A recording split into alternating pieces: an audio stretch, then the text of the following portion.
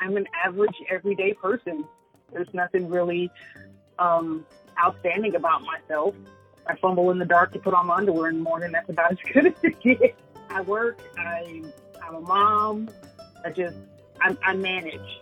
There's nothing really special about that. I do what I can to make every day worth living. I have too many people counting on me to make this work to let them down. So, that's what I am. Brain Pick is about people who live, love, struggle, and survive with mental illness. Join us for our first episode featuring Tony, who lives with bipolar.